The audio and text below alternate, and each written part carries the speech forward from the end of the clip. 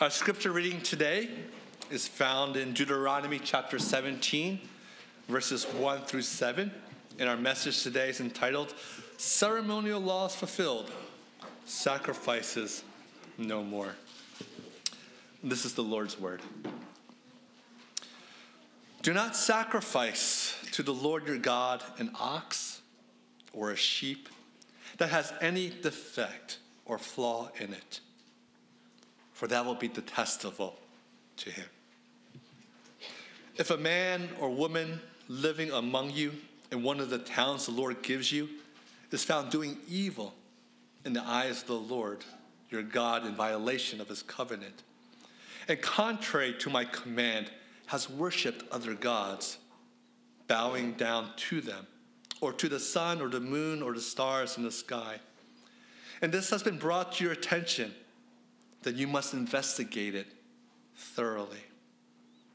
If it is true, and it has been proved that this detestable thing has been done in Israel, take the man or woman who has done this evil deed to your city gate and stone that person to death. On the testimony of 2 or 3 witnesses, a person is to be put to death. But no one is to be put to death on the testimony of only one witness. The hands of the witness must be the first in putting the person to death, and then the hands of all the people. You must purge the evil from among you. May the Lord bless us in the reading of his holy word. Good morning, everyone. Good morning. One more time, good morning. Good morning. God, thank you. It is a wonderful morning. When I look out and see your faces, and I hope that once you greeted one another, that what you see are people made in the image of God. That what you see when you look into their eyes is you see stories of who they are, where they came from. That when you look into their eyes and perhaps you get a glimpse of their hearts, you see people doing the best that they can. But see people who are eternally loved by Christ. That you see people who are struggling to understand the fullness of God's grace and God's mercy, and falling short. We urge one another to say, we will always fall short. But God's love for us never falls short. That you here in this room would have love that's patient, long-suffering, true and honest to each other. For God's love for us is not a love that is artificial, superficial. He's not like us. His love is pure. And so we, in receiving that love, do so likewise for one another. So welcome. Welcome here. Look around you. These are the people that God has brought into your lives. Love with the power that the Lord Jesus has given you. As we continue in our series in Deuteronomy, we come to the section of Deuteronomy where we start talking about laws. Now, for a quick overview, remember, Deuteronomy is simply a series of sermons that Moses is giving the second generation of Israel before they cross the Jordan River and take possession of the land of Israel that God had already promised them. These people, the second generation, either did not experience or do not remember that the Lord brought their forefathers out of Egypt. They don't remember the plagues. They don't remember the crossing of the Red Sea. They don't remember the pillar of smoke or the pillar of fire. And here they are standing at the other side of the Jordan River, waiting to take possession of what God has promised them. We've seen already through Deuteronomy that there's sort of 2 or 3 themes that run through it. One is grace. The whole book of Deuteronomy is about the fact that God has given them this land, that God has blessed them with this land, that God will continue to be their God, regardless of what Israel has done or has not done. God does not sort of bless people according to their deeds, but God simply chose Israel out of his good pleasure. This God, a God of magnificent love, this God who does not judge according to what our sins deserves, is the same God that loves us. That for us, the story of Deuteronomy is a story that God's gracious love has been given to us, regardless of who we are, what we have done, that we simply receive. The book of Deuteronomy is also about law. And we see that the law is given after grace, not before grace. That the law is simply there to show us and to remind us of how much God loves us. When God says to us, thou shalt have no other gods before me. When he says to you, thou shalt not murder. When he says to you, thou shalt not covet. Those laws are not there to simply restrain us. They're not to be burdensome to us. But those laws are there to remind us of the graciousness of God. If we start to remember, I shall not have any other gods before me. I shall not make anything, an idol in the fashion of God or any other God. I start to remember why? Because God is gracious to me and he loves me. When I start thinking, you know what, I can't covet. I can't want what other people have. I can't steal. What's that remind me of? It reminds me of God's graciousness. He's already given me all things. And he will continue to give me all things. The purpose of the law is not to make you feel as if you need to do something to earn his grace. It's to remind you of the grace that God has given you. And so that's what Moses is trying to impress upon these people. The purpose of the law, yes, it's to refrain you from evil.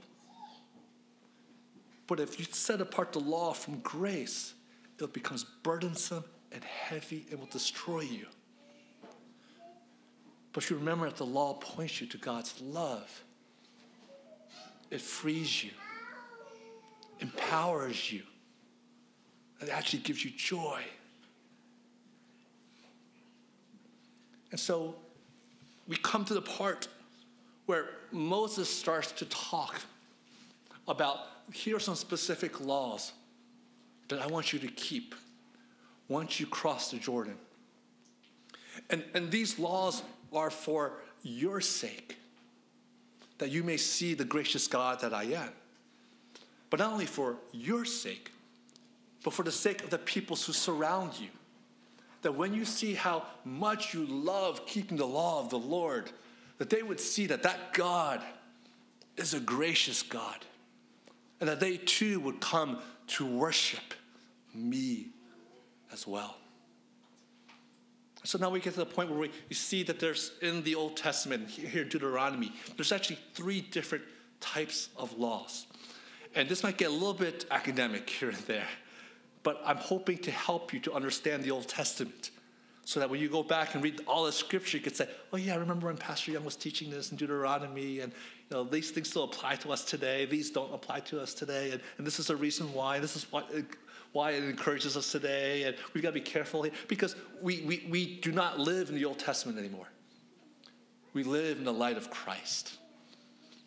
And so we have to understand how to interpret these laws and understand these laws.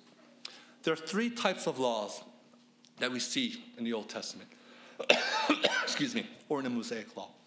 They are what we call the ceremonial laws, the civil laws, and the moral laws. ceremonial laws, the civil laws, and the moral laws. And today I want to talk about the ceremonial laws. Now, here I just gave you a snippet of God's call for holiness. God's call for us to be separated.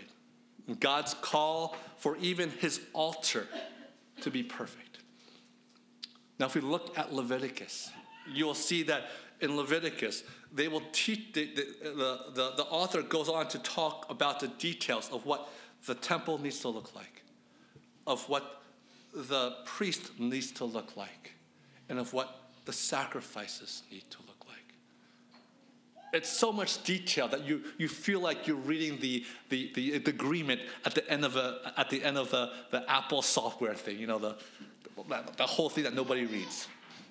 It's like, oh my goodness, that's a lot to read. You just sort of glance at it, you don't read it until something wrong happens, and then Apple calls you up. You read things like, when you sacrifice something that should be without blemish. When you sacrifice something that should be of cloven hoof. It talks about the temple itself, that it should be constructed in such a way that only certain priests can come in and only certain people can enter into that area. That if someone sacrifices in a manner that's not worthy, that they should be stoned. That this center of worship, the sanctuary, is to be kept spotless and pure for all time. And for many of us, when we look at that, when we read that, we see this is too much. This is too much detail. This is a God who's OCD, my goodness.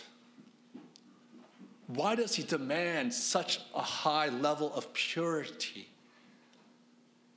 for this sanctuary, for this place of sacrifice to occur? In our passage today, you see that it says that you should not sacrifice an ox or a sheep with any defect or flaw in it.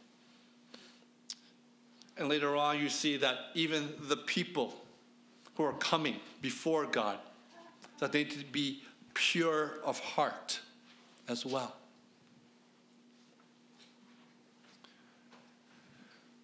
The ceremonial laws here are to show us several things.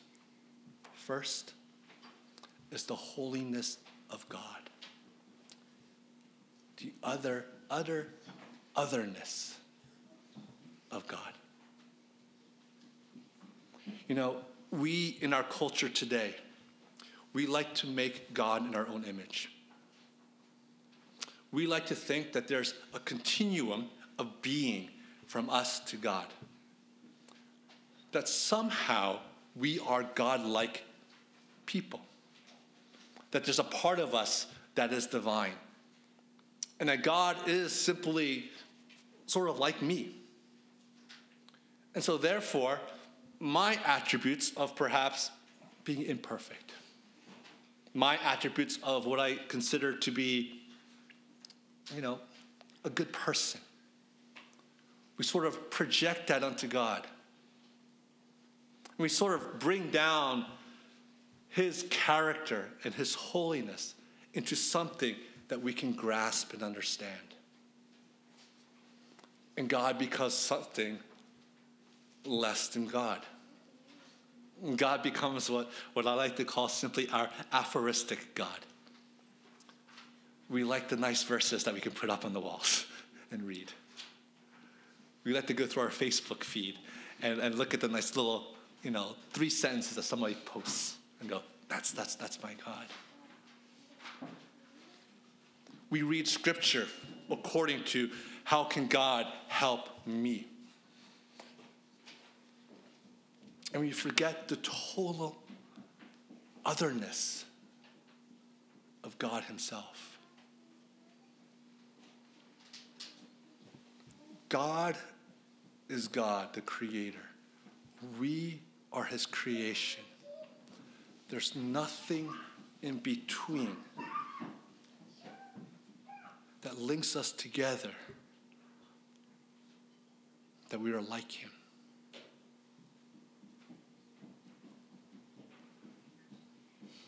The only reason why we know who he is because he condescended to us, spoke in ways that we can understand, and ultimately in the shape of his son, Jesus Christ, who we believe is what? Not a mixture of God-man. Somehow, in our created beings, that we have this nice little continuity. But Jesus is what? 100% man, 100% God. 100% like us, 100% unlike us. This is the God that we worship. This is the God that is holy. This is the God that is other. This is the God that we would not recognize if he did not reveal himself to us. This transcendence of God we've lost. We like God being our friend, but we forgot the God that we worship. And so when we read things like this, about God's demand for holiness, of God's demand of otherness, of God's demand of a perfection that we don't understand, it's a reminder to us that this gracious God who loves us is a God to be feared and a God to be worshipped. Yes. Does it sound harsh that we need to find the perfect animal? That one little blemish, we just got to give it away? To me, it sounds harsh. Is it harsh if a priest who is given over to the works of handling the sacrifice and giving the sacrifice, if there's something wrong with him, he's to be outcast? And then here, you get a glimpse of this moral law that we are to stone someone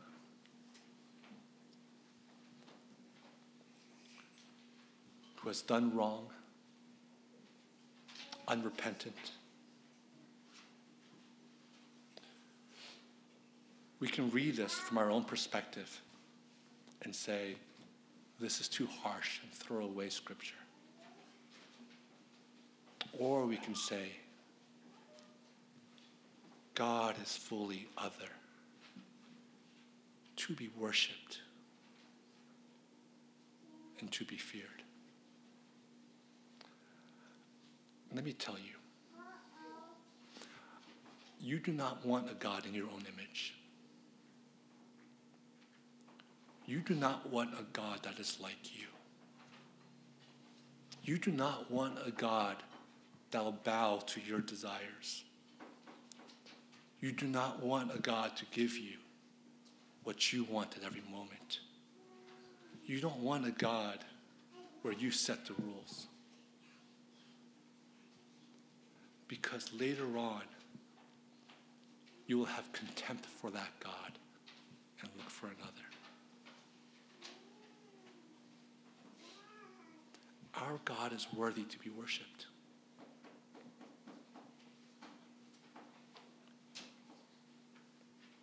Our God is worthy to be praised.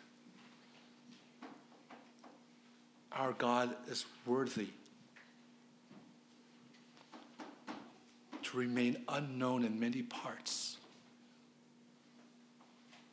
But that which he has revealed to us, we are grateful and thankful for.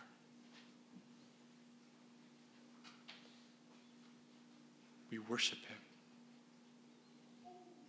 who is not like us, but worship him who is God.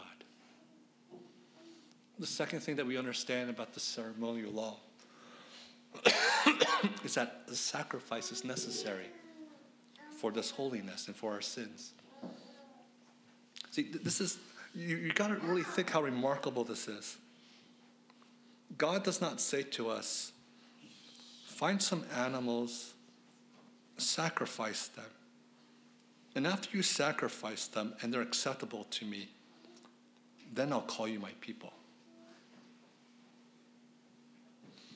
And just like in the Lord Jesus Christ, God doesn't say to you, I need you to do X, Y, and Z in your life. Change your life completely. And then I'll show you who I am. But again, the laws are set there to remind people that their sins need to be taken care of, to be atoned for. And a reminder to God's people that the graciousness of that is symbolic, let me put it that way for now, symbolic in the sacrifices of these animals. Can you imagine going to the midst of Jerusalem, where the temple has been built, and seeing smoke every day, and the burning of flesh every day? People making pilgrimages from different parts of Israel to bring their sacrifices or animals, waiting in line. Could you imagine the big festivals where they doubled or tripled the amount of sacrifices? All for a reminder, not to appease God, but a reminder that God's loving graciousness comes at a cost. And so here are the people of Israel, reminded of their sins, reminded that they must be forgiven, and reminded that this token animal, somehow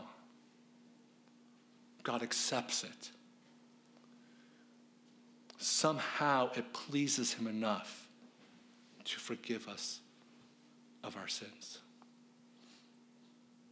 You see, even though we understand that God's grace is great for us, we know that in our hearts as people, we are people who always want to make atonement for ourselves. And we have a hard time receiving grace from people.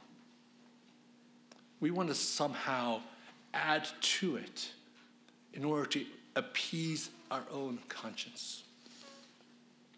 I still remember, many of you have heard this story when I was a staff worker for university down in Philadelphia.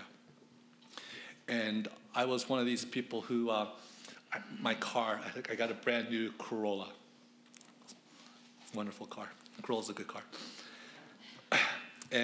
But I always let my students drive it. If someone needed a ride or the car, you just borrow it. It's no big deal to me. To me, a car is a car. It's just the way I live. Okay, so that Corolla got beat up pretty quickly.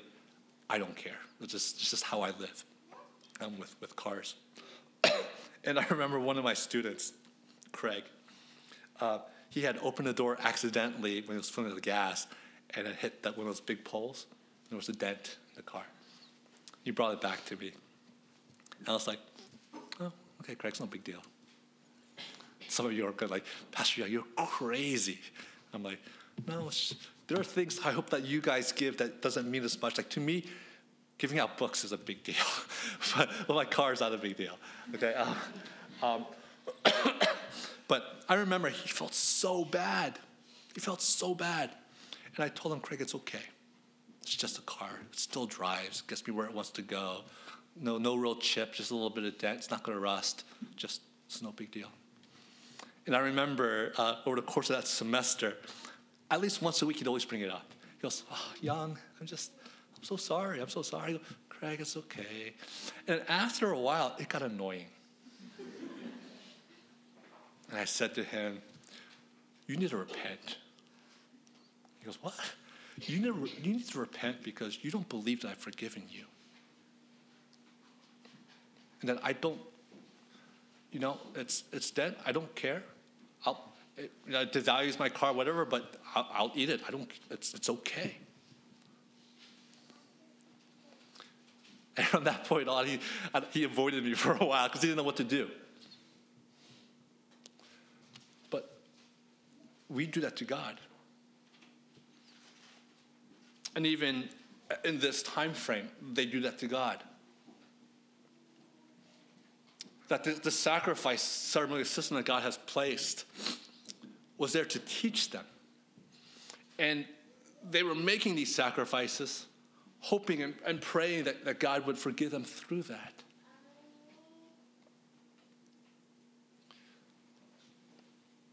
But they forget that God's graciousness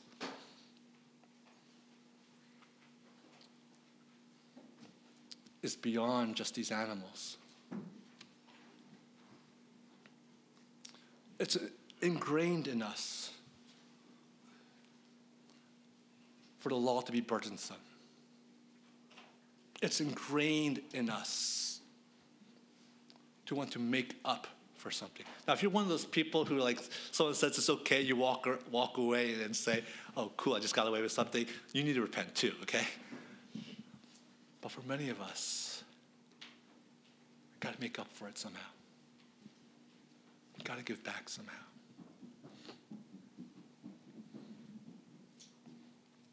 And the third thing that these ceremonial laws does for us is the most important thing.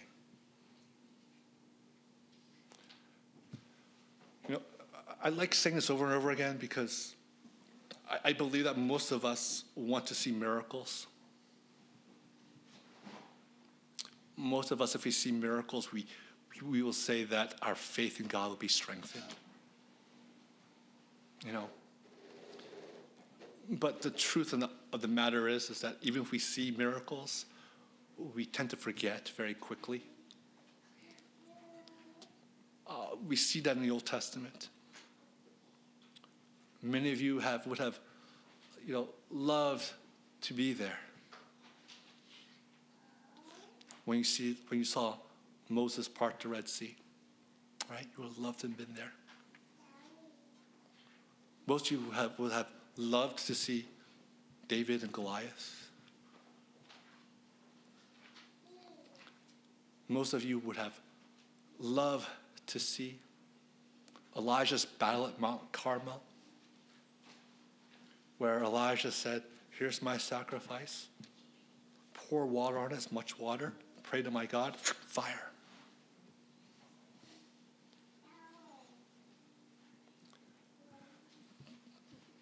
But the people in the Old Testament,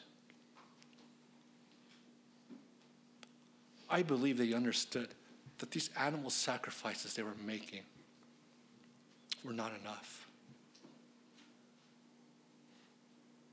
How can sacrificing an animal appease my God, who's that holy and that other? How can a sacrifice of an animal, even without blemish, satisfy the justice of my God? How can we, whatever we do with our good works, satisfy our God enough to forgive us of our sins and to forgive us the tendencies of our hearts to forget him? And so it's a setup. The ceremonial laws are a setup.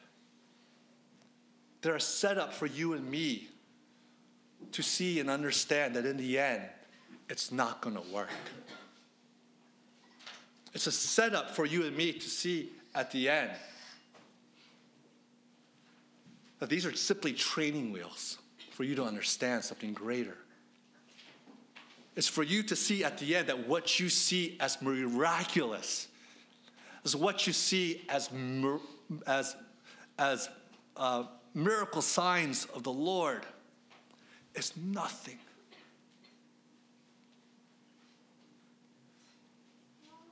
compared to what God will give us. And these ceremonial laws point to simply one person. And that's who we worship. It's Jesus. Do you not recognize that Jesus, as your priest, he is the one who's the perfect priest who offers the sacrifice? The only one worthy to offer any sacrifice to the Lord. But not only that, but he's also the sacrifice itself. The Lamb of God, who's placed on the altar according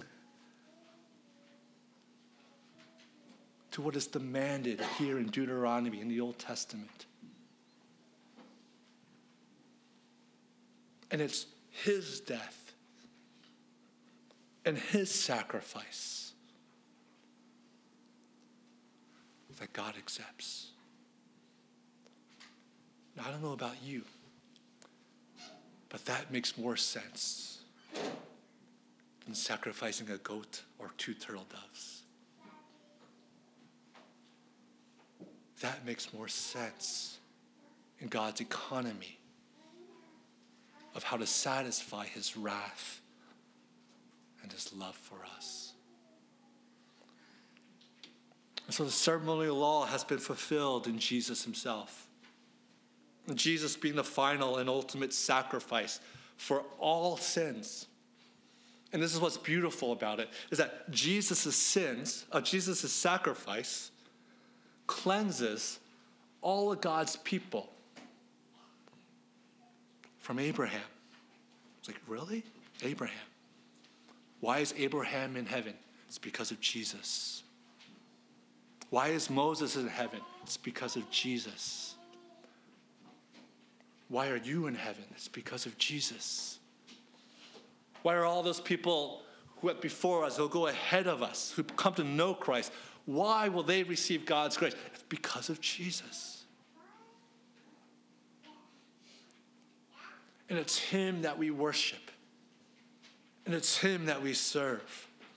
And it's him who has fulfilled that ceremonial law. So if you think about it, let's think about it outside of time and space for now. What does God do? God graciously bestows upon you the title, my son and my daughter.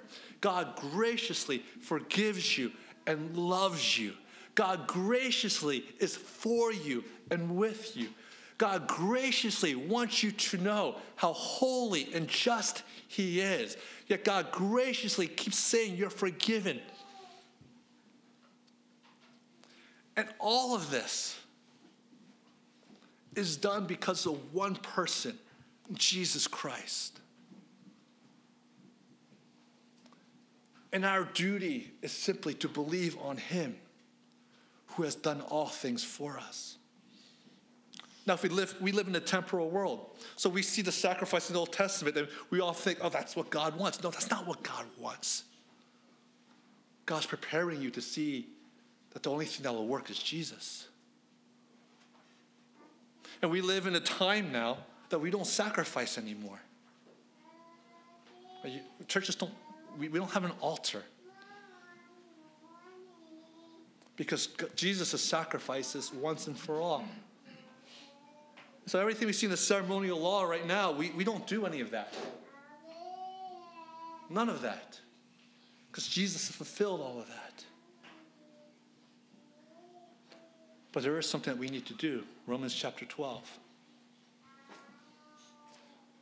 When Paul says to us, offer your bodies as living sacrifices unto the Lord, for this is the reasonable or the spiritual thing for us to do.